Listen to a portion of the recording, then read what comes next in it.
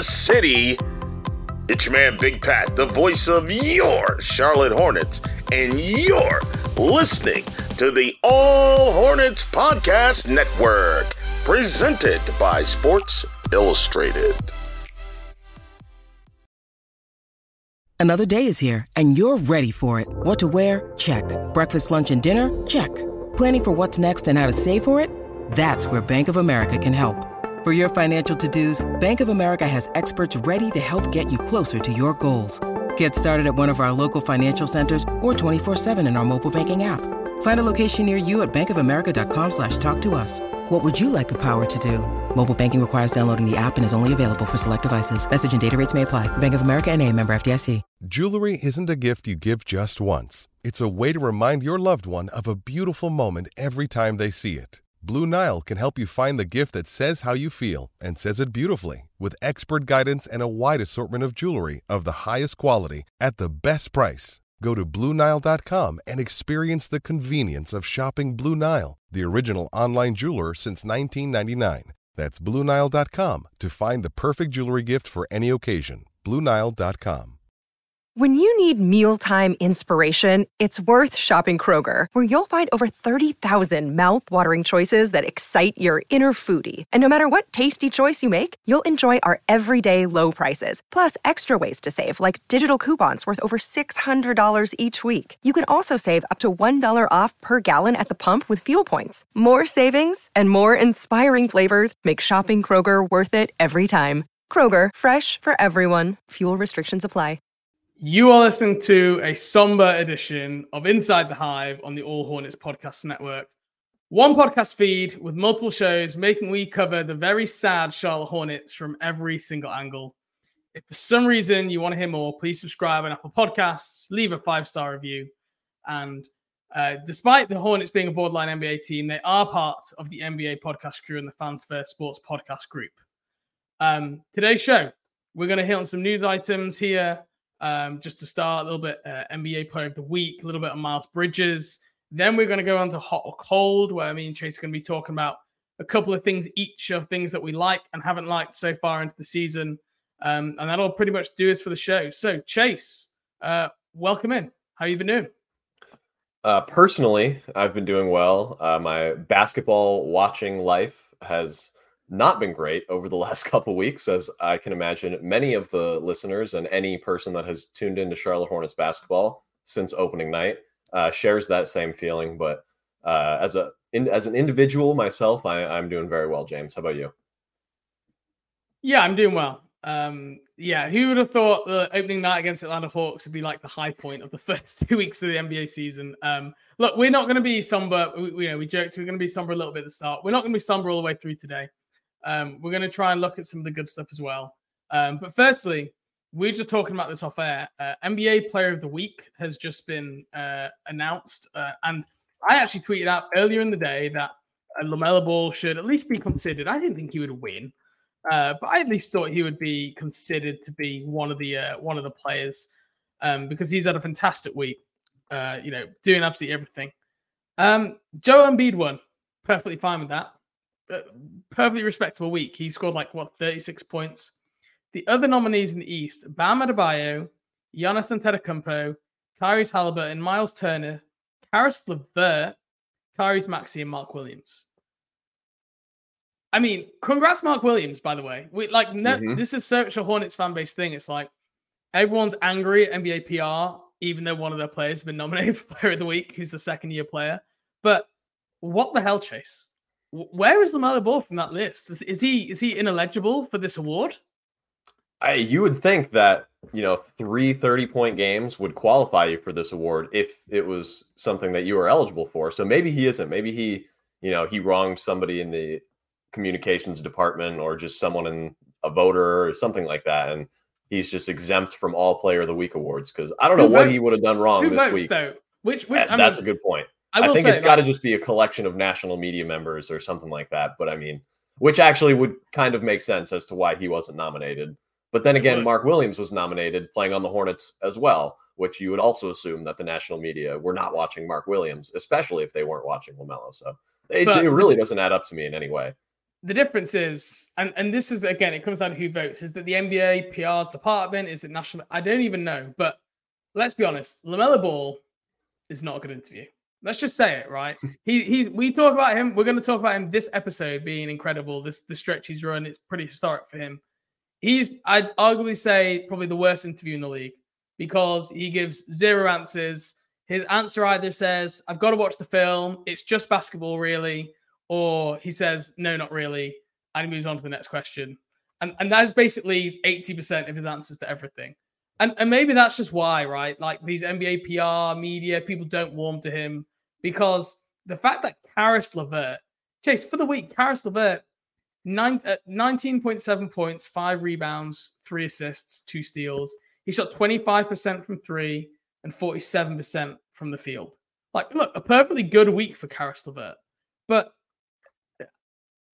LaMelo Ball, 30 points, 7 rebounds, 8 assists, 55% from the field, 46% from 3. I don't understand how that is not nominated ahead of the Cleveland Cavaliers. At this point, is it because the Charlotte Hornets couldn't have 2 players from one team? And if at this point we're just looking to nominate people from other teams because, well, let's give Cleveland haven't got a guy nominated, let's give him one. Like, what are we doing? Let's just give participation trophies out to everyone in the NBA at this rate. They can just shuffle through every player in the league. That would be a good way to keep everyone happy. Everybody just signs up for the week that they want to win player of the week at the beginning of the year, and then you get the trophy mailed to your apartment, like, mid-January or something. So that'd be like a nice surprise from back a couple months ago. I'd be like, oh yeah, I signed up to be player of the week. Now we might be onto something here. Mark can get it this week. LaMelo can get it the week after that. Miles Bridges the week after that? Yeah, right. Maybe not. Yeah, I'm just like, even in the midst of all the terrible stuff, like, at least give LaMelo Ball the credit he deserves. He was fantastic against the New York Knicks. He had no help whatsoever. He was fantastic against the Wizards, led them to win the second one of those games. We talked about judging him after 10 games and not overreacting early. And this is why we don't react. We said, wait until 10 games, then we start to worry. This is why we don't jump in 2 feet to these overreaction things, because you look and 2 weeks later, so it's a very different story. Other piece of news today, Miles Bridges was due in court this morning as we're recording on Monday. We didn't get much of an update other than essentially that his case has been continued until the 20th of February, 2024 per court documents. What that basically means, we have no clarity on what happened in the situation. But what it does mean is Miles Bridges is going to be available on Friday against the Milwaukee Bucks. And he's going to be back. And Steve Clifford said the other day he's going to play a major role. I'm not going to ask if you're excited to have Miles Bridges back. I think that's the wrong question to ask. How important do you think for this team will it be to get Miles Bridges back? And do you think he comes straight back into the starting unit? Steve Clifford said major role. That's what he said after the Knicks game. Does major role mean start? Does major role just mean he's playing 30-something minutes straight from off the bat? I think it probably means that he will just play a lot of minutes right off the bat, maybe get eased in off the bench. But, I mean, PJ Washington hasn't necessarily been producing well enough to warrant keeping Miles Bridges on the bench if he comes in, plays that significant role that Clifford expects him to play, and plays well in that role. It might not take very long for him to work back into the lineup. But, I mean, I do think PJ probably has earned enough good graces with Clifford and the front office to maintain that starting spot, even if he had a bit of a rough stretch to start the season, these first 10 games or so. But, I mean, yeah, Clifford's coming out, a week before he was back saying he's going to play a significant role. He was a starter, obviously, in the year before he ended up getting kicked out of the NBA after being arrested for felony charges. I don't see why he's not going to come back and be a starter eventually, as long as, this year and a half off from basketball hasn't zapped all of his skills and athleticism away, which I kind of doubt. I mean, it wouldn't surprise me at all if it happens maybe by like December or so. But that first couple games is probably going to be a get your feet wet type of situation. Yeah, I agree. I mean, he said the same thing about Brandon Miller having a major role from day one, and he was coming off the bench. And with Brandon Miller had his ankle injury against the New York Knicks, his availability is in question going forward. Cleveland Stifford said he thinks it's going to be day to day. The fact that he tried to come back in the game, even though he had to leave, is a positive-ish sign. But even if he does come back, he's not going to be 100%. But I think Miles Bridges will probably be off the bench to start. But like you said, like what PJ Washington are getting, we literally said on last week's episode, is this consistent PJ Washington? This is the thing we've been missing. And then I remember I said, maybe it's too early to say it's consistent PJ Washington yet because it's only been 6 games. And you look at his last 3 games since we last spoke. He is at 10 points, 6 rebounds. He's shooting 6% from 3 and 29% from the field. And has just really struggled out there on the offensive end, not been able to get anything to really sink on a consistent basis. So now it kind of feels like we had that hot start and we're back to inconsistent PJ. And classic, as soon as LaMelo Ball started playing better, PJ Washington has gone off the boil. And it kind of feels like that for the last few years for the Charlotte Hornets. It's like whenever someone plays well, someone else has a bad night, and no one ever seems to be clicking at the same time. So it is continually frustrating to see. But Miles Bridges is coming back. He's going to play against Milwaukee Bucks. What are you expecting to see out of Miles? What are you thinking, like in your world of possibilities, what do you think is most likely here? See, right now, I think the only way that he's going to be like super productive, I think, out of the gate is if he is like tethered to LaMelo and plays most of his minutes alongside him, because from what we remember about Miles 2 years ago, he had gotten a little bit better as a playmaker. I can't remember last week. Creator. Never mind 2 years ago. Yeah, right. Exactly. That feels like a lifetime ago at this point. Wow. But I saw Israel, All Hornets contributor and writer, post that it had been like, I think it was 560 something days since the play-in game against the Hawks was obviously Miles's last game. So quite a bit of time off here. I'd be surprised if he's like, an excellent shot creator or something right off of the bat, just because that is definitely something that requires a lot of rhythm and confidence and just comfort to be able to do like on the court at a consistent, efficient rate. But I mean, I definitely think he'll play well off of LaMelo just because A, a lot of people do. It's a pretty easy thing to do when you have somebody that's that good of a passer. And B, the chemistry that they had built seems to, probably still be there, at least from a off-court perspective. So I don't think it'll take too long to get the on-court chemistry back going either. But as we'll talk about later in the episode, there is not much playmaking outside of LaMelo to kind of set him up, which is going to be rough because even back a couple years ago when he was developing as a scorer and playmaker, he wasn't very much above average, if at all, at either of those things. So yeah, it'll be interesting.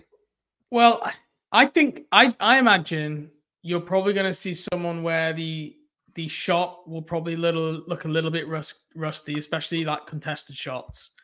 What I'm expecting is someone who comes in like with a bunch of energy, right? And like he has been bottled up for so long, not being able to play basketball. He's been watching all these games, and I imagine he's probably going to come in, you'd hope, right?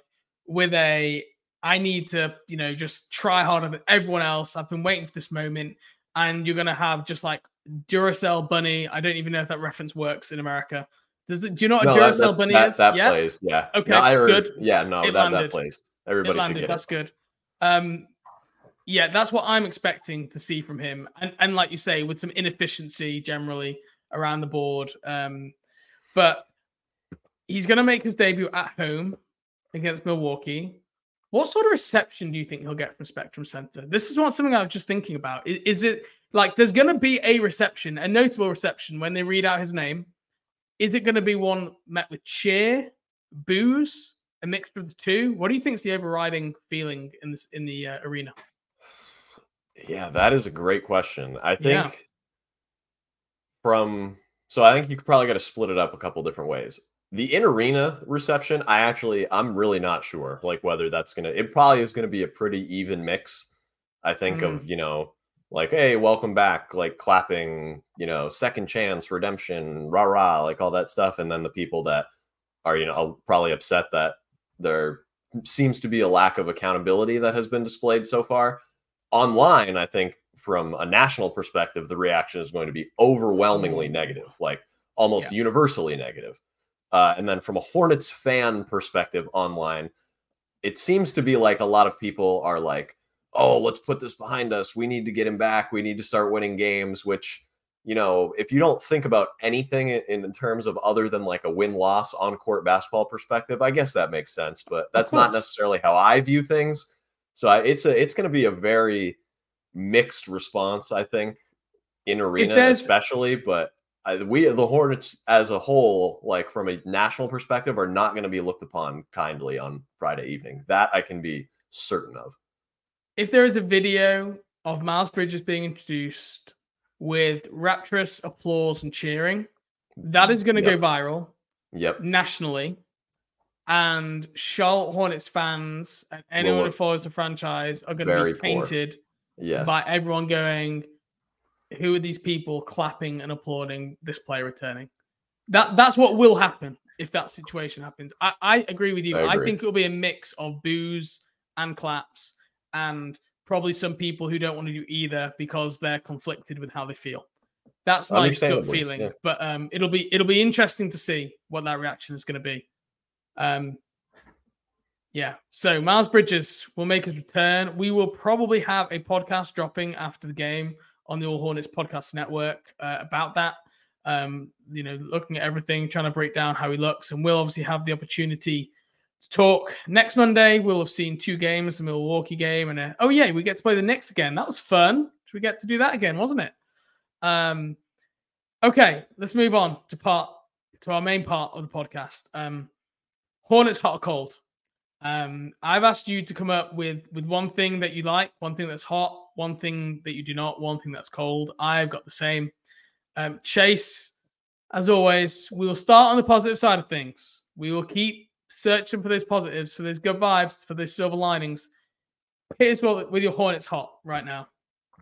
So off to a unquestionably hot start to the season right now. Up until LaMelo his struggles had subsided a couple days ago, Gordon Hayward was the best player on this team. I said it in our last podcast. He's still performing very well. He's probably been the second best player to LaMelo over the last week or so. I mean, through 9 games so far, his season averages for the 23-24 season in assists, steals, and blocks would all be career highs on an entire season.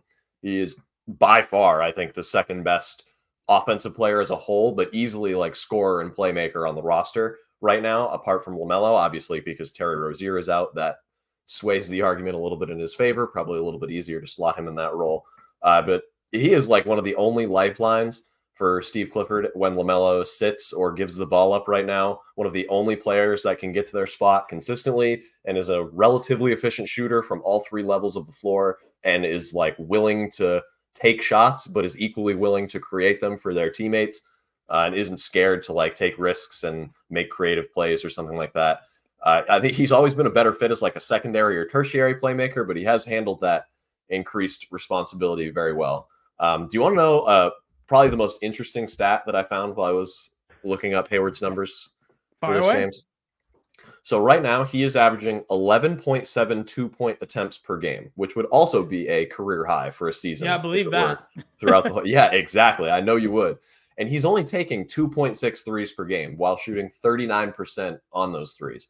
That is like the one part of his game that I really would like to see change so far. That number needs to go up. Like he needs to be much more willing to let it fly from 3.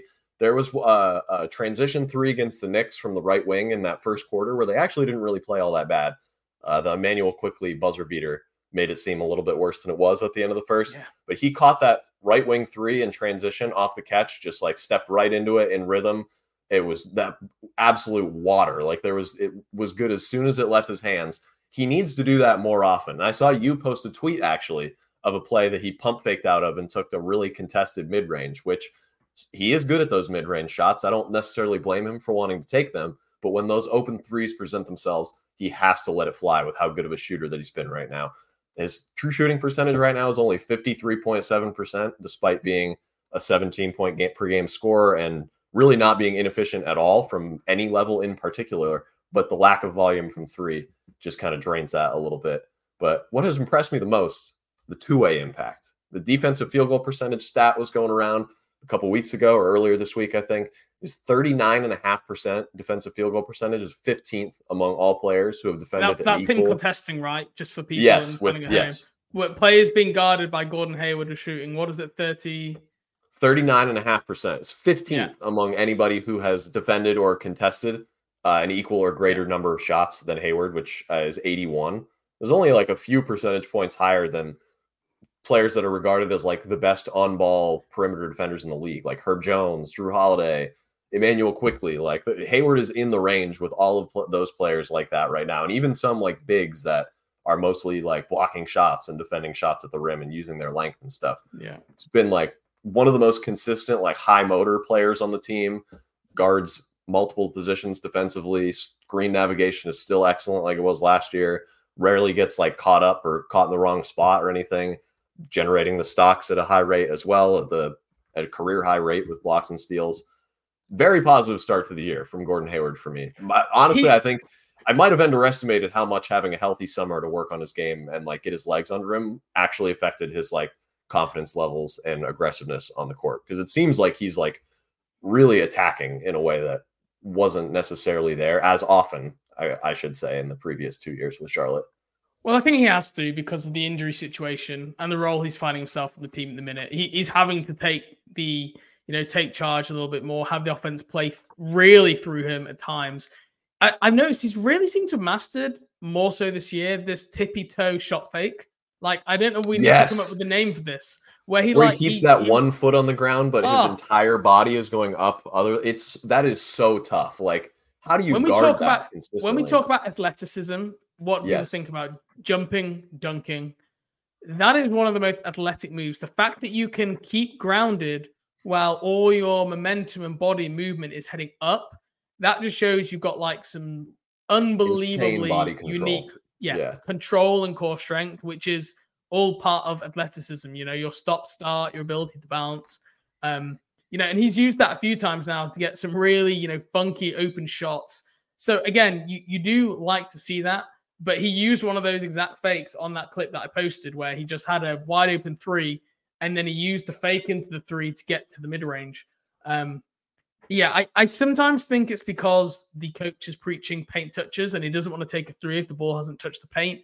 But like equally, if it's wide open and you're a good enough shooter as you are, and especially with like the injuries they have at the minute and the level of play, the ball might not come back to him. If he drives and kicks, it might not always come back to him. So he has been good. I know, like, you convinced me last week, right, on the episode. I was surprised that he was, when you said he'd been the best honest player, then by the end of your point, I kind of got convinced and turned back around that I was like, yeah, you're right. Well, I listened back to that and I almost kind of started leaning back the other way again because, and this, Gordon Hayward is great in his role, but the problem is in Charlotte, they need more for this team to be good. They need like even more from Gordon Hayward. And this is where I just think like the role on the team for what he is your max player, right? And he's basically a third option. Not anymore, technically. Well, I think he would probably give that candle. That's true. That is true. Due to injury. But normally it would be like LaMelo, Terry Rozier, and then probably Gordon Hayward. Yeah. And that's where it's like he was going to be the guy to lead this team, the veteran to lead this team, the guy who draws doubles, kicks it out. And he is playing a role, especially at the time earlier in the year, where he was able to play off people. And there's a lot of people who I think can play better, efficient basketball. And he was doing a very good job. But he wasn't just kind of being given the ball and told to go do it, like he's having to do more so now. And as he struggled a little bit against the Knicks to do. So I don't know. I have a fraught relationship with Gordon Hayward. I'm oscillating back and forth week to week, it seems. But look, I can't argue with some of the numbers that you've put forward there.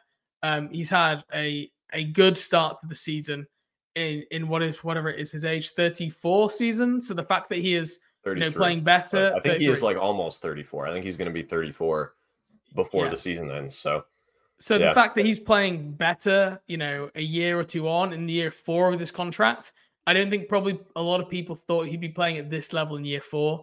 So you have to keep that in perspective too. No, yeah. And that's the biggest thing to me is if that summer that he had to, work on his game, get into game shape and get his wind back and get his legs under him before the preseason started, rather than doing it like during the preseason in camp and as the season opened. Like, I feel like now we're kind of seeing what we saw from him that first year when he was like 50, 40, 90 at like 19, 5-5, like by like January or February before it tailed off a little bit. It's kind of like that, because that was the same deal. Like in between that summer from Boston to Charlotte, he was healthy. Like, he just worked on his game and he was pretty good. And then he got hurt down the stretch. So now we just need to hope that that doesn't happen again. And maybe we'll be getting that same kind of... Did he not have an ankle injury? Didn't he have an ankle injury in the bubble? I thought he had that. I think he did, but he came back from it and like played. He sprained his ankle, was in the bubble too early, and then came back. Yeah, probably too early, because Boston, he didn't look great. I feel like he then got ruled out again after coming back early, or he didn't look himself. He may have. I don't know if he was fully healthy in between. I have a feeling that he was limited in that offseason. Yeah, that's what I want to say. You're probably right then. So that another year that we'd be tacking on, back to like 2017, 18 was the last time that he wasn't rehabbing an injury. So it does make sense that he looks a bit spry in his big age of 34 years old. The old man, Gordon Hayward. I've loved his game this year. That I'm glad you brought up that one-legged shot fake, because I like jumped off of my couch when he got the and one on that against the Wizards. I've replayed it like 4 times. That was awesome. What other injury-prone players should Charlotte go after? Considering we are now turning into Brandon Ingram. Yeah, perfect. Let's trade for Brandon Ingram. Fun fact, Brandon Ingram has missed, I think, 5 more games than Gordon Hayward has over the past 3 seasons, which is just crazy. Like, the how unhealthy he has been over the last couple of years. It sucks. Otto Porter, should we get Otto Porter in here as well? Like, he can't stay healthy. That's another Robert Williams. Gallinari, we just saw him the other week. Yeah, right. Let's just get all the injured players, because that's what we seem to do anyway. Right. Okay, moving on to my cold. I'm going to come in with my cold here.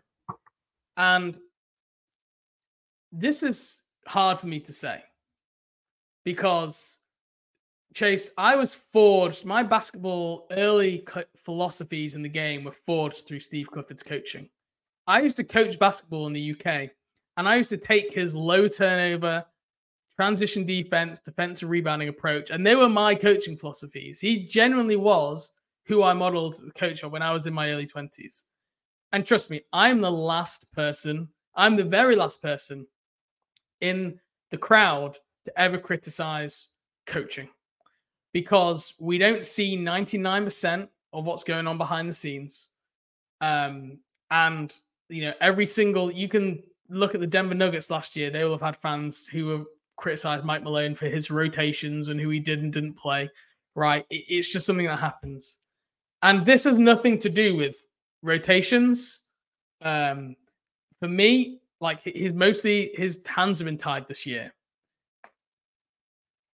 For me, it's, if you look at the statistical profile of this team, there are some extremely, especially for Steve Clifford coach team, worrying signs.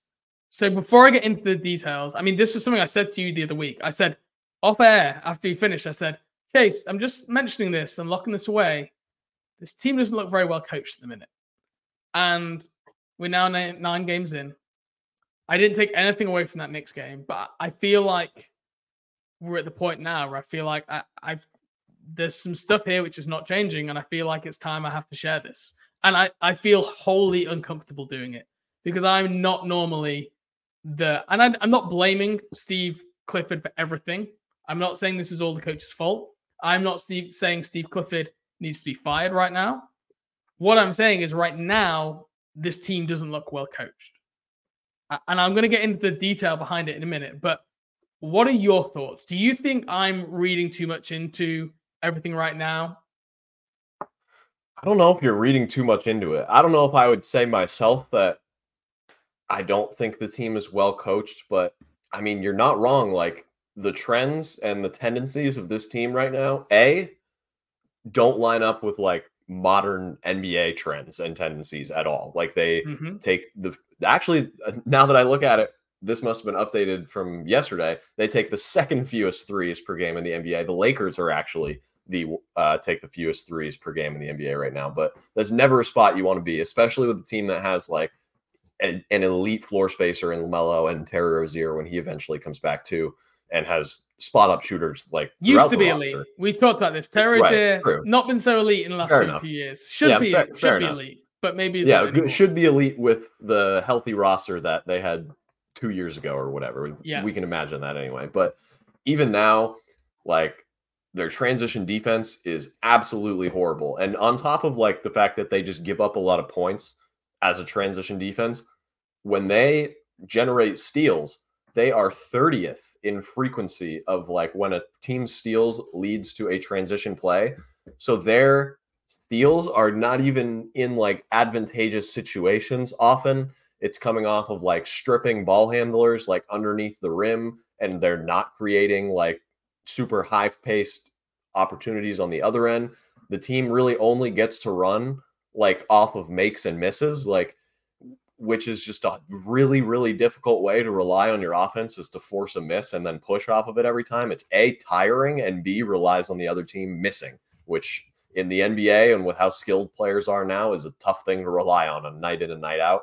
And on top of that, you're not even giving yourself a chance to be that team that's, you know, making a bunch of shots, even though the other team is playing defense, because your 3-point frequency and is about as low as it could possibly be. Like, it's just, I don't think that it's necessarily like Steve Clifford's messages are incorrect, because he said in that post-game, or I think it was a pregame interview before the Wizards game with Eric Collins, he's like, we need to take more threes. This is ridiculous. He's like, there is no reason that we should be taking as few threes as we are right now. We have too many good shooters, and you can't win games taking this few threes. We need to. This isn't Monty Williams in Phoenix, where he was like, "No, we want to take mid-range shots. I want to take, they're elite." Steve Clifford has said all the right things. Yeah, but it's just not. At the end of the day, a coach's job, like me or you, can sit here and say, "Well, they need to take more threes." It doesn't make exactly. Coaches, right? The coaches need to be able to get their players to execute their instruction. That's what makes elite coaches. Is you influence, you help people understand and learn. And that's something that's not happened. So what you talked about them not being modern in terms of their shot profile, like you say, 30th in the NBA in 3-point attempts, or it might be 29th now, like you said. I will say that really. they just 27.9% of their shots were threes. That was 2.1% below the next team, which was Orlando at 29th. 2.1%, that's the difference between 29th to 23rd. So they are 30th, cut away by a mile here. This isn't just that they're, they could be 25th quite easily. They are lagging way behind everything. 30th in 3-point shooting, 30% as a team. They are, again, 1.2% behind the next team. I think it's like 3 or 4 teams tied in 31.4%. So again, like comfortably in last place. They are straight 30th in defense, 122.6 points per 100 possessions. We started talking about them being their top 10 defense after the All-Star break last year. They are the worst defense in the NBA with the easiest strength of schedule so far. This 3-6 record is mirage. They played a harder schedule. They could be like 0-10. They've not played well. I'd say they've played well in maybe half a game in that Atlanta Hawks game, and then like a quarter here and there. And they've managed to eke out some wins against Indiana, against Washington through good brief spells. They are 28th in free throw rate. So that they're conceding 30th in defense. They're fouling everybody. They're turning the ball over. Their transition defense is terrible. 30th in transition defense, like you talked about. So this is a Steve Clifford coach team, 30th in transition defense, 30th in defense altogether, 28th in free throw rate, putting people in the foul line, 13th in turnovers. These are not Clifford coaching philosophies. This is the type of team that Steve Clifford hates. This is the type of team that Steve Clifford has to be, if he had any hair left, would be pulling out. Now, I can see some people going, well, look at Mark Williams. He's been great. He had the 2020 game. And he has been great, but also Mark Williams' success for me is also an indicator of like this team's wider struggles. This team is scoring on the paint all the time because it's all they can do, and it's the only way they can score. And they're getting to Mark Williams all the time, and it's a benefit of the play style. Like he got 15 offensive rebounds against the Wizards. And a lot of his points came from those and a lot of his rebounds.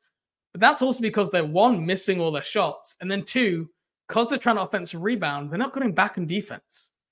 So, like, Mark Williams has had some really positive moments. But equally, I think his success sometimes is coming at the cost of maybe some wider team style success. And he's having some of his statistics inflated a little bit. They keep talking about playing fast, how this team is built to play fast. They're 25th in transition frequency. And even when they get in transition, they're only 21st. LaMelo Ball has taken 8 shot attempts in transition this season and scored once. LaMelo Ball is supposed to be a one-man fast break. And yes, I know he drives the pass, probably 99% of the time. But he should be taking, trail man threes. He should be going coast to coast, getting to the rim. And that is just not happening. And this goes all the way back to the start of training camp, where Steve Clifford said, and he did the same thing last year. He says, what a lot of teams do early is they put in like a lot of defense and offense. What I like to do is we scrimmage, we get up and down because the guys like it. It's good, it's competitive, it's enjoyable. That's great. And it all sounds great. But this team looks like one that has not worked on its on its defense, on its offense, especially its defensive stuff enough. And I wonder if Steve Clifford could go back in time now and change that. Maybe that is how they used to do it. And he talks about that's how the Van Gundys used to do it. Yeah. Well, are any of the Van Gundys coaching in the NBA right now? No, Steve, they're not. Maybe times have moved on.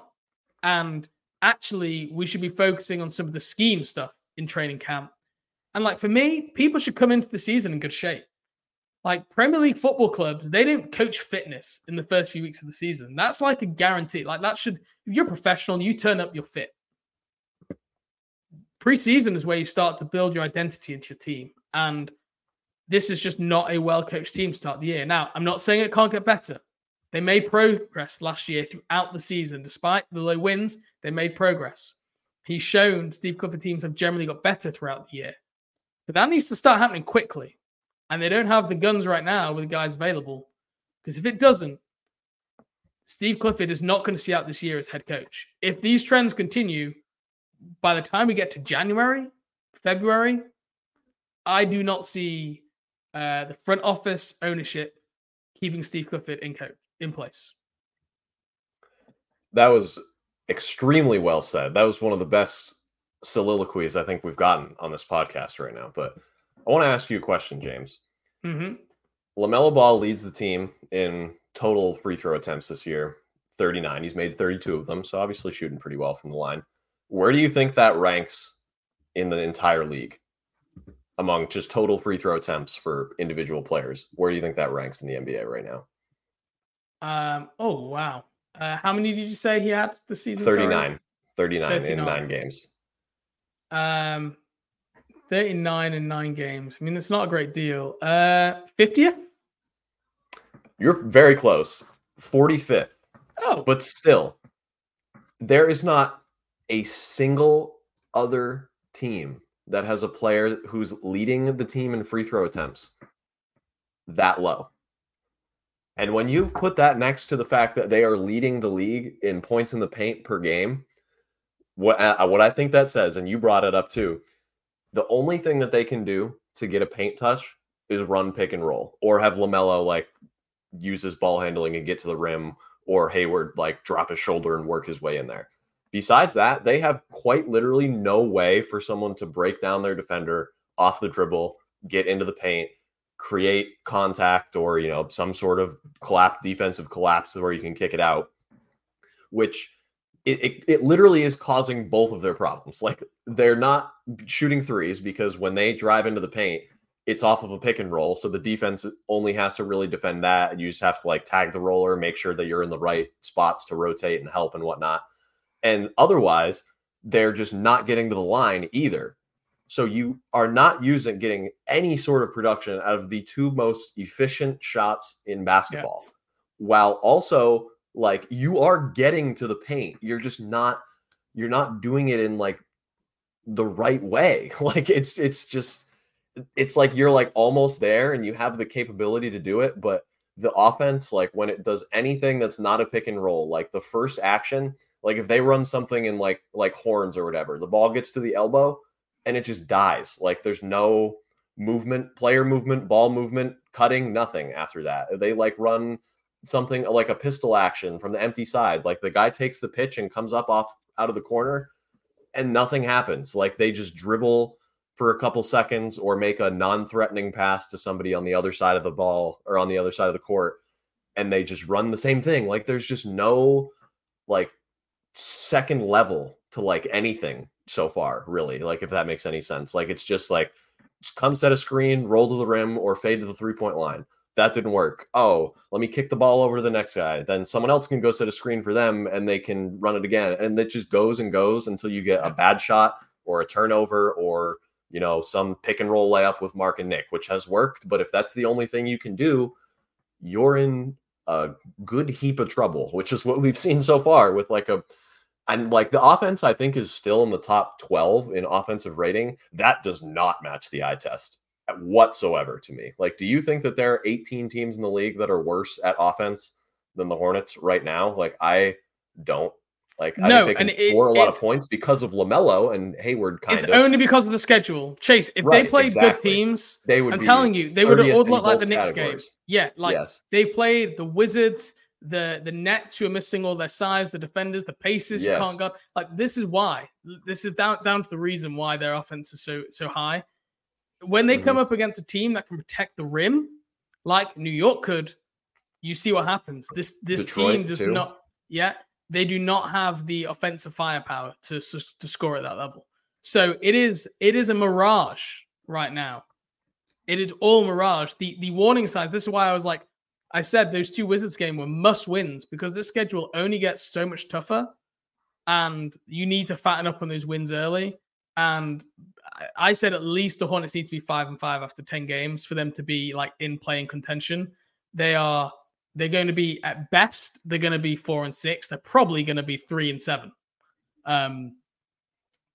Yeah, it is, when they have everybody available, like they then have the players like everyone can dribble, pass, and shoot when they have everybody available, but they don't have that at the minute, and they don't have a player who can just consistently draw a double that then kind of gets the defense moving and starts that.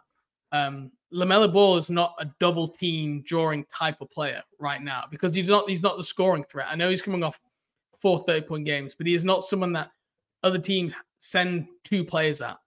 They're more than happy to live with LaMelo Ball generally under single coverage because they know he'd rather pass the ball most of the time. Yeah. So that was hard to say. I have so much respect for Steve Clifford and the work that he has done as a coach. But I think he's a top 10 coach in the league. Like if there's an argument for it, at least it's just not. Well, not landing. I don't know if I'd make that argument now, but yeah, now probably not, but prior to the last couple of weeks, it's just not landing anymore. Okay, right. Let's pick things back up again. Hey, it's Kaylee Cuoco for Priceline. Ready to go to your happy place for a happy price? Well, why didn't you say so? Just download the Priceline app right now and save up to 60% on hotels. So whether it's Cousin Kevin's Kazoo Concert in Kansas City, go Kevin, or Becky's Bachelorette Bash in Bermuda, you never have to miss a trip ever again. So download the Priceline app today. Your savings are waiting. Go to your happy place for a happy price. Go to your happy price, Priceline. Let's go. Well, no, we're not picking things back up. We're going to your cold. Sorry. Okay. We're not. We're keeping in the basement here. Yeah, we're staying in the basement. Let's do it. Give me your low. Hopefully it can't be as bad as that. All right. So this, I mean, it's pretty close because it plays into what you said almost directly. The bad for me is just the utter lack of playmaking depth behind LaMelo Ball and Gordon Hayward right now. And part of the reason that this is my cold for the start of the season is that it produces an extremely cold offense. And like a team with playoff or at least play-in aspirations just can't have only 2 above average passers or playmakers on the roster. Like right now, as things stand with Terry Rozier and Cody Martin injured, that is pretty much the case. Like I feel like at this point, we have all established that Brandon Miller is a good playmaker, but he's now probably going to miss some games too, and is only averaging 1.5 assists to 1 turnover per game. The output statistically is not there despite the flashes that we've had. And the offense as a whole, when anybody other than Gordon Hayward or LaMelo Ball is kind of initiating and making the plays, looks extremely disjointed, very little like secondary action, like I mentioned earlier. And the reason that happens is because, and this is I feel like at this point, we've talked about this exact issue probably on like 5 to 10 podcasts since the summer, or the end of last season. And I don't mean to beat a dead horse here, but when something is like an obvious problem that is affecting the quality of play, we have to talk about it. That is the cross that we bear as Charlotte Hornets podcasters, especially over the last 2 seasons. But the lack of creativity activity, not creativity, in acquiring new players to fill that backup point guard role that was vacated by Dennis Smith Jr.'s departure looks even worse now than it did over the last couple months when we had brought it up, being like, hey, that'd be really nice if we had somebody to fill this role in a concrete fashion rather than just kind of piecing it together or hoping that you can find another Dennis Smith Jr. And even Dennis Smith Jr., he was a striker look, right? Let's not pretend that everybody knew Dennis Smith Jr. was going to be what he was going to be. He came in as a tramp. Exactly. A tramp. He did not come in as a tramp. Dennis Smith Jr. came as a training camp invite and essentially made the roster. And we talked about how I think we were okay with letting Dennis Smith Jr. go. This was even before he'd left, when we did our free agency preview, because at the time we said this second unit needs shot making and scoring. And Dennis Smith Jr., as good as he is defensively, isn't going to give you that. And they brought in Frank Ntilikina, who he is not a shot creator. He is sometimes he's a better 3-point shooter than Dennis Smith Jr., but he is not probably even as good a scorer maybe as Dennis Smith Jr. because he can't attack the rim. He can't create for others quite as well. So they seem to continue, like you said, Mitch Kupchak said at the trade deadline last season, it was my mistake. This team was not deep enough. He brought in Brandon Miller. He brought in another rookie, Nick Smith Jr., which we were surprised at the draft because he always said, this team isn't deep enough. And you start taking up roster spots with rookies who don't play. Look, he was the last guy to get on the court just the other night. And that's why I was surprised that they kept that late first round pick in the first place, because I thought Charlotte wanted to avoid this exact situation they're in now, where they need veteran players to win games to play. And they're having to start Teo Maledon in the second half at Madison Square Garden. Right. And Teo Maledon, by the way, is someone you quite literally waited until one of the last moments of the offseason to bring back. The only other true point guard on the roster. And this is on a 2-way contract. You do not even have him or didn't even have interest in bringing him back on a guaranteed deal. You are only going to bring him back on essentially a deal that keeps him off of the main roster and just puts him as an emergency point guard. And now he is your full-time backup and suffered that shoulder injury in the preseason and has shot too poorly to take advantage of any of the playmaking or passing flashes he showed last year. And like you said, Nick Smith, still getting used to playing in the NBA. And even if they did put him out there and give him that chance, it's a disservice to him to throw him into the fire out of position for his first ever crack at an NBA rotation when he's someone that we know needs development. This is basically when they played JT Thor, Vernon Carey, Nick Richards, Jalen McDaniels, all in the same lineup a couple of years ago because they drafted so many front court players from 2018 to 2021. And it's you just the minutes that these guys do get are extremely sparing. And then when they play, someone like Vernon Carey has to play power forward next to Nick Richards and JT Thor is it's the same thing. It's now Nick Smith has to come in and play point guard next to Amari Bailey and Leaky Black and JT and whoever, whoever else is out there. Do you think Nick Smith should be in the rotation? Because there was the big call for the night. That second unit doesn't have enough offense. Maledon can't shoot the ball. If you're going to play someone off ball anyway, why not let it be Nick Smith Jr.? Do you think that's a valid argument? I think it's absolutely a valid argument, but I think I would firmly lean away from that right now, just because, like you said, they need veteran players to win games. Nick Smith could definitely have some good games. What is the likelihood that you throw him out there and he consistently improves the level of your team and impacts winning in a positive way? like probably pretty small. Like we've seen Brandon Miller has had games where you can't even do that. That's true, but this is the problem. Is it going to be any better? Right? It's the defense, because you need someone to be able to guard that. Yes. And that's why they'll be playing him. But I don't know. Like Steve, like we've not seen. Let's not pretend anyone watching these games has seen as much of Nick Smith Jr. as Steve Clifford has in training camp, in practice, and shoot round. Like if he felt he's not just keeping him on the bench for shits and giggles and because he's a rookie. Mm-hmm. If he felt Nick Smith Jr. gave him a better chance to play well and win, he would play him. He's not keeping a secret weapon in his back pocket for no reason. So to that extent, you sometimes almost have to trust that the coach has seen it here. I do wonder if the second unit still struggles to score, whether Steve Clifford actually will turn to Nick Smith Jr. at some point ahead of that Tay Maladon spot, just to say, God, like especially with Brandon Miller out, we can't have like the Leaky Black, JT Thor, Nick Richards lineup with no shooting and scoring. We have to get someone else out there. Maybe we do see it. But this is hard. I understand everyone's saying, why not play our first round pick? He is not a point guard. That is the first thing that's very clear in Summer League. He turned the ball over a hell a lot in Summer League. He is not ready for that full-time ball handling responsibility.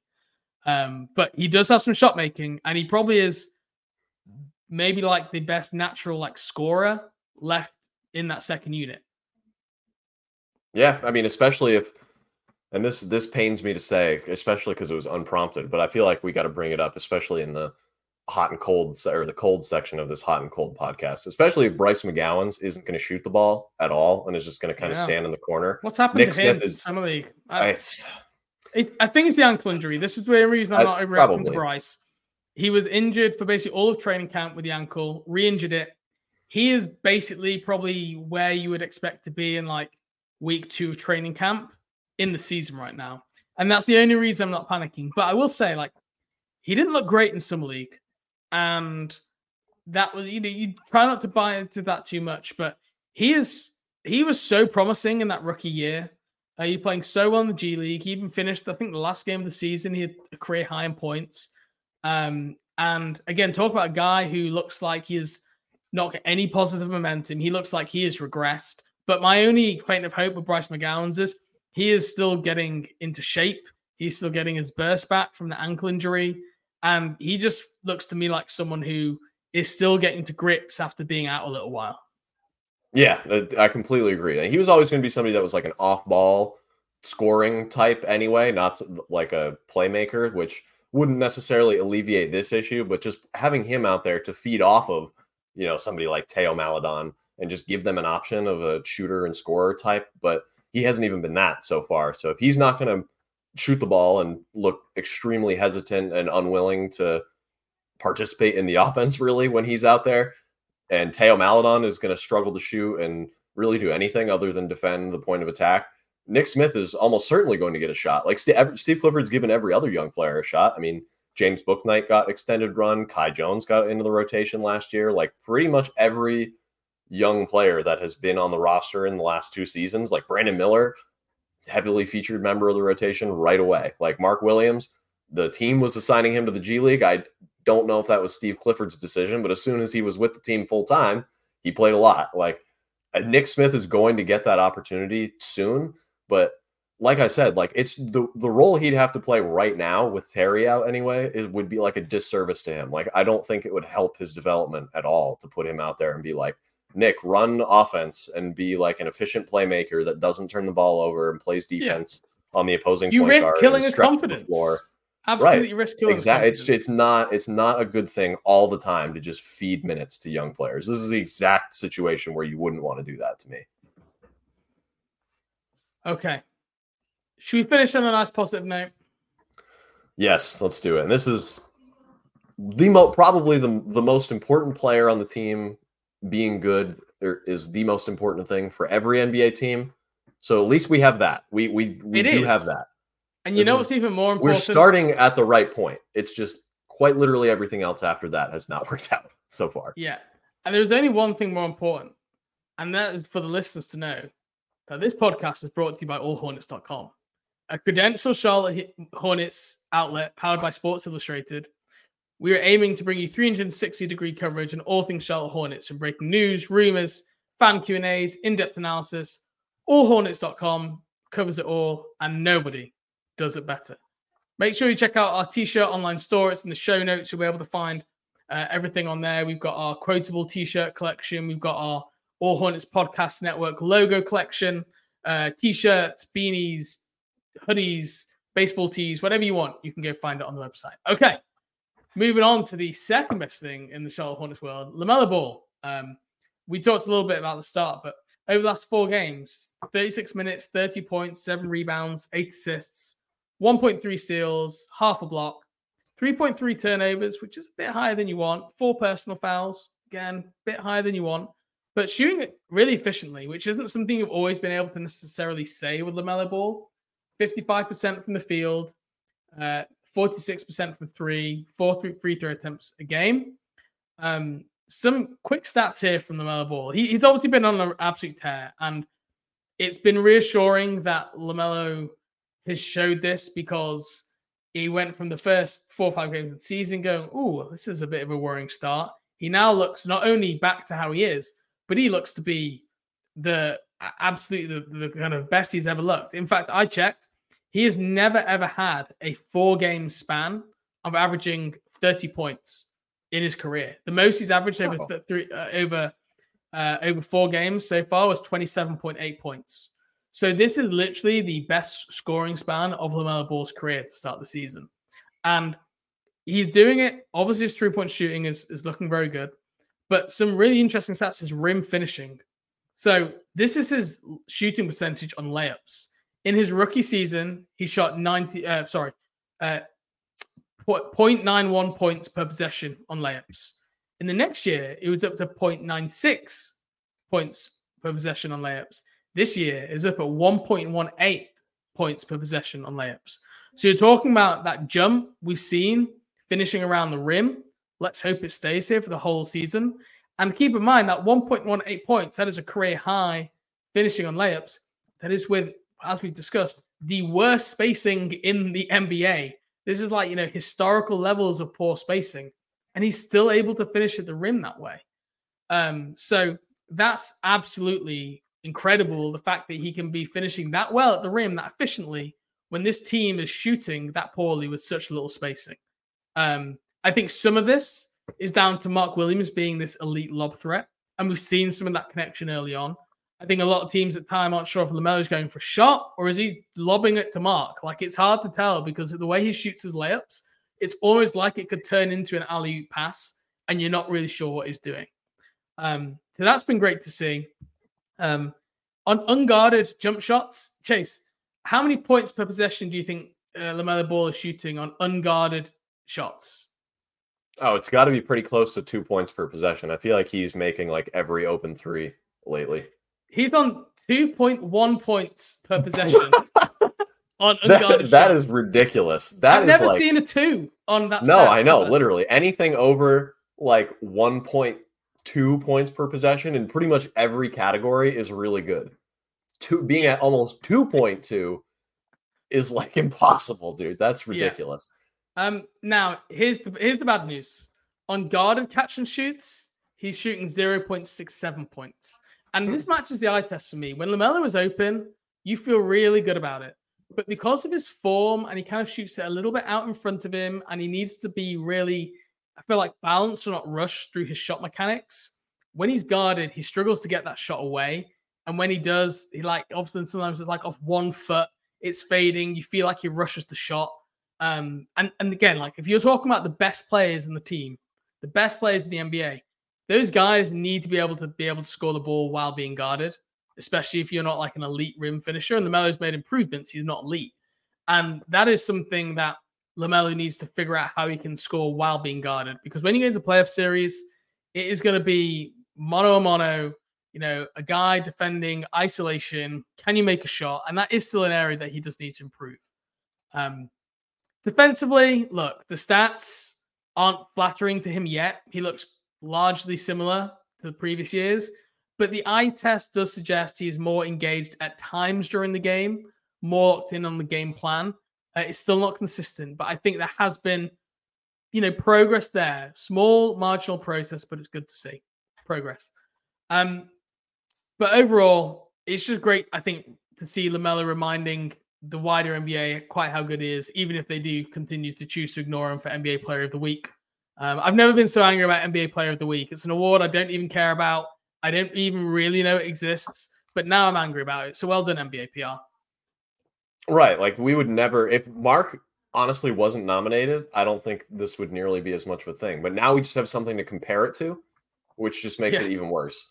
But yeah, LaMelo, after those first couple of games, quite literally is like completely flipped the script. Like, the offense with him on the floor right now is basically the only. I mean, I'd be curious to see what their offensive rating is with him on and off. I haven't checked that, but I would imagine that he's got to be by far like one of the biggest on-off point differentials from when he's on the court to when he sits for his team's offensive production among point guards in the NBA. Right now, one of the things that I had noticed, and this is definitely something that he was very fond of in the last couple of years, and seems to be drifting away from that. But this is probably partially due to the play style discussion that we had. He's at what would be the third lowest mark of his career, but a full 2.5 attempts from three fewer than he would have been at last year. It was 10.6. He's only at 8 right now. And to this point in the season, he's only taken 8 shots from 30 feet or beyond. And I'm not saying he should just be like chucking them up from 30 feet, because that is a difficult shot to hit. But that like extremely deep range pull-up three is, like you said, most of the time going to be uncontested because you're very far away from the rim. It just requires the guard to be basically picking you up at half court and like playing engaged defense on you the whole time, which is a rare thing to happen unless you've already hit a couple of them in that game. And B, it's just going to stretch out the defense even further and allow the other players to actually be able to have some space and take more threes for themselves too. So if that number goes up, I think he would be even better, like from three right now, have even more volume. The efficiency has also gone back up. Like, I think at the beginning of the year, he was at like 18% or something like that. Now he's back up to 36% like a week later. It's like, not that it never happened, but if you like just look at the overall numbers, it's basically like it never happened. Like that stretch to start the season. It's true. It's true. It's pretty crazy how quickly he's turned around. Like the fouling, like you said, is honestly, that has always been an issue of his. I think at this point, it's something that we're maybe just going to have to like get used to in a certain ways. Like, I don't know if it's ever going to be like completely ironed out, because like his career low for personal fouls per game is 2.7 as a rookie. He's averaged at least 3 fouls per game every other year, and now he's at 3.9. So almost 4 fouls per game as the point guard is rare air in terms of how often that you're fouling. I kind of wonder if the team was good that he would foul less. And I think is certainly, because I think a good portion of these are frustration. It's like when the team is getting blown out and the team want to show fight, he kind of like fouls people rather than letting like an easy layup. And this is something I've noticed wider. When teams start to play physically and bully them, this team has no way to respond other than just like fouling the shit out of the other team. Yes. Yeah. They can't do it within the confines and the rules of the game. And I see fans get furious about it. But yeah, it's definitely something I've noticed. LaMelo Ball, offense on the court is actually only plus 2.5. More worryingly this year, defense, when he is off the court, they're 9 points better off in defense. So that is not great. So again, I think some of these noisy stats, because he's been, like you say, so volatile in those first 5 games compared to these last 4 games, it's been a real strange start for LaMelo. But look, the truth is probably somewhere in the middle for LaMelo Ball. I don't expect him to be playing the way he has the last 4 games for the rest of the year. If he does, he's an unquestionable all-star and he's taking the jump. I just don't think that's realistic to take into account. I think he's probably going to fall somewhere in the middle of where he started and where he is right now.